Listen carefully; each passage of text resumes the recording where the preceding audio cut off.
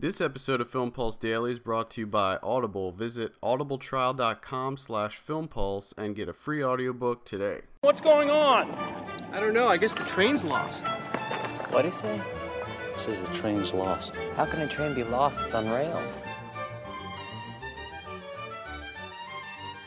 Welcome to Film Pulse Daily, dated February 2nd, 2012. First up, Lionsgate released the second trailer for the Hunger Games film, which comes out in just under 2 months.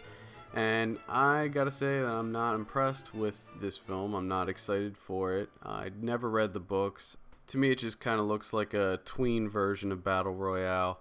I do like Jennifer Lawrence playing the starring role. I think she's a very talented actress, but I don't think I'll be running to the theater to see this one. Quentin Tarantino's Jackie Brown looks like it's getting a prequel starring Mos Def and John Hawkes playing the Samuel L. Jackson and Robert De Niro characters. Now, the original Jackie Brown was based on a book called Rum Punch, which was a sequel to a 1978 book called The Switch. I would normally scoff at the idea of this happening, but it sounds like it could actually be a pretty decent project, even though Quentin Tarantino has nothing to do with the film. It looks like Spike Jonze has a new film in the works, and I'm not referring to the one that's being penned by Charlie Kaufman.